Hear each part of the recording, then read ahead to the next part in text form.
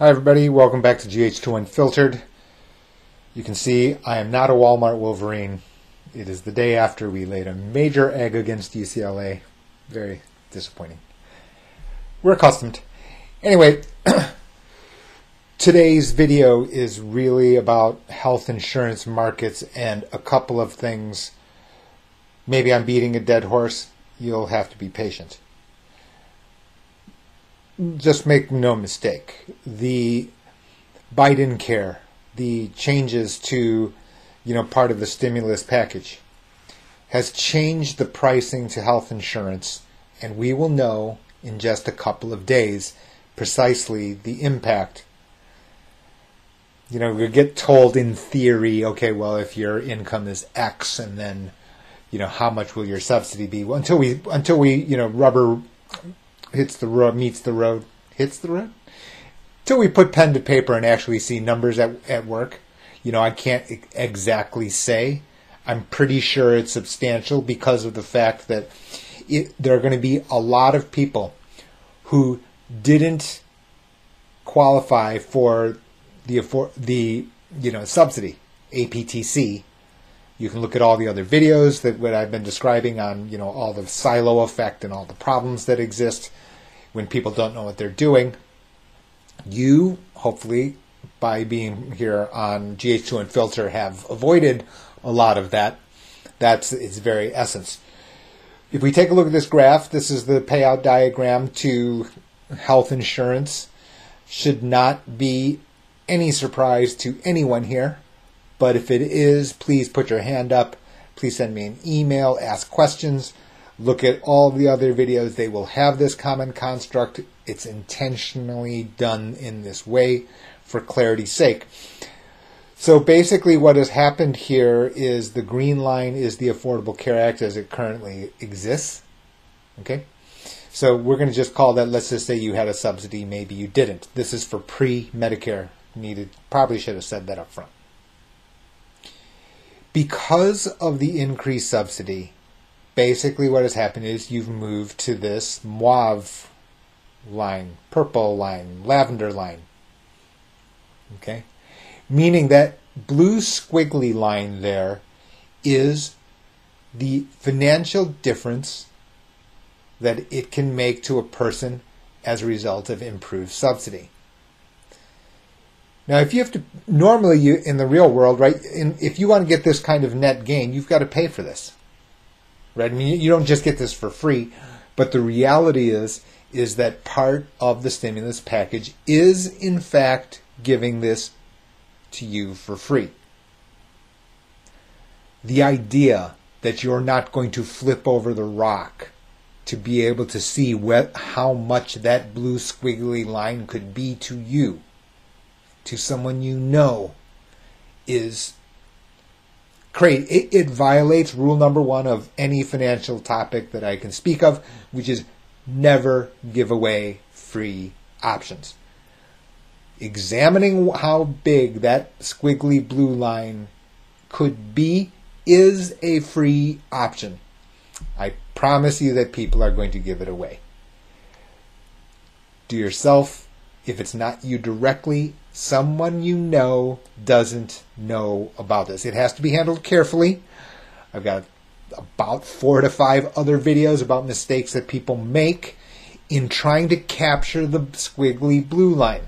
People didn't get the green line correct, so they're certainly not going to get the squiggly blue line.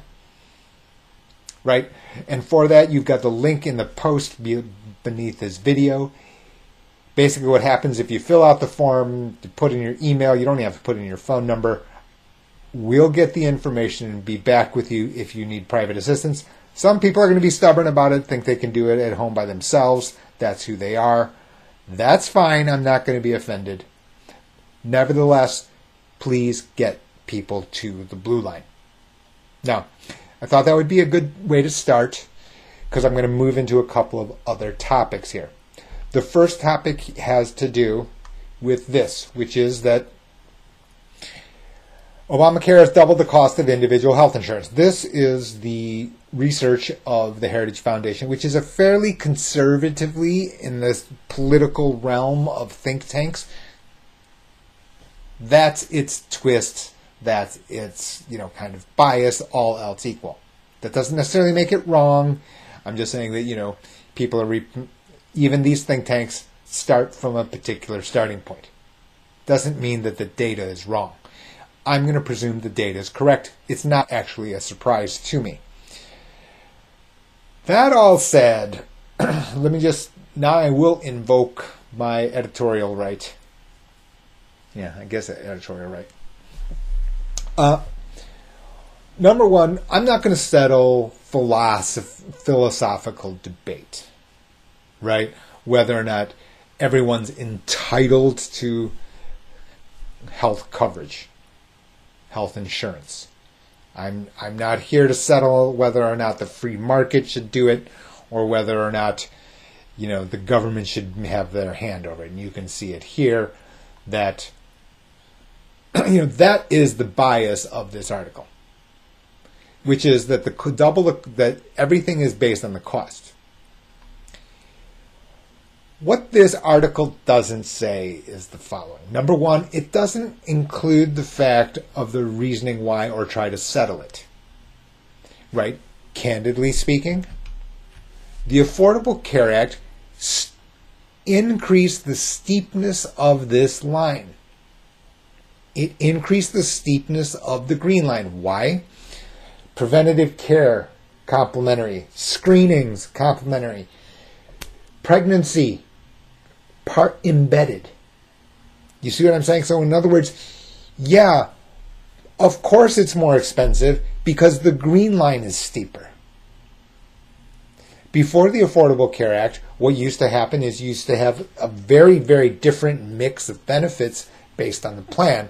Now you've got a standardized set, a minimum standard, and that had put in a lot of extra benefits.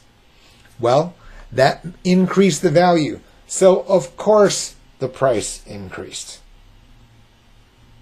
The second thing is no pre-existing condition, right? In other words, Jabba the Hutt, 90 units of insulin, they get access to the green line at the same price as Mr. Perfect. Insurance companies know this. What did they do? They increased the price. They moved this line down. Of course they did. I'm not going to get, I won't pull up the formula, the Black-Scholes, et cetera, because, and it's basically just use your common sense.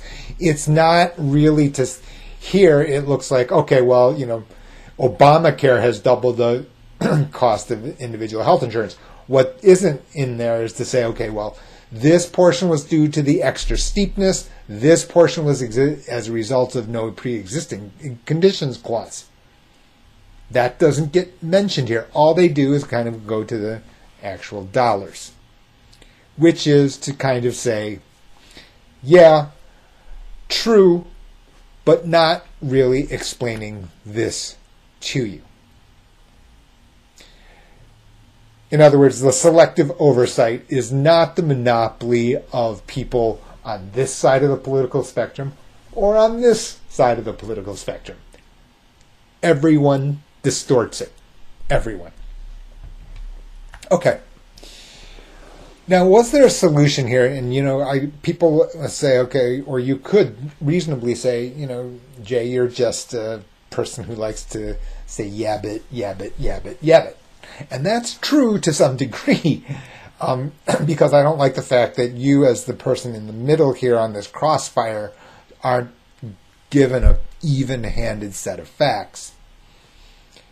And now you can understand why Jay's professional opinion was that junk insurance, short-term insurance, skinny plans aren't the huge negative that others would lead you to believe. Why? Because Mr. Perfect doesn't value the steepness of this line. Because his probability of receiving the green line or the lavender line is low. He's Mr. Perfect. just common sense. So what would he do? He would rather have a much cheaper plan with a much flatter angle. Of course he would. He's 30 years old. He never goes to the doctor. He's too busy watching Netflix. Okay? So, and rightfully so. That's not a value judgment. I mean, that's just his practical reality. Now, the detractors to skinny plans do have certain points because it's not clear how steep this angle is. The Affordable Care Act did codify, it standardized the steepness of these lines to some degree. Became a little bit more blurry because of the fact that the carriers would set their own rules on top of this minimum standard. I'm not disputing any of that. And around we go in this debate on, this is bad or this is good or this is bad or this is good. Rather than making a value judgment, I'm just trying to explain to you how these clarity provided by the payout diagrams can keep your eye on the ball and whether or not it's the lavender line is worth it or the green line is worth it or none of it is worth it. That's not for me to judge.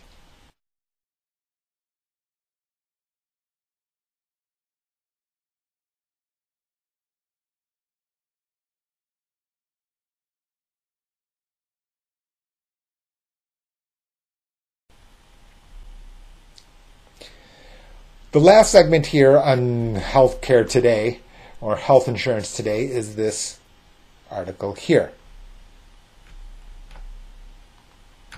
Part of the second set of stimulus plan, if you will, is the idea that Medicare eligibility age could decline from 65.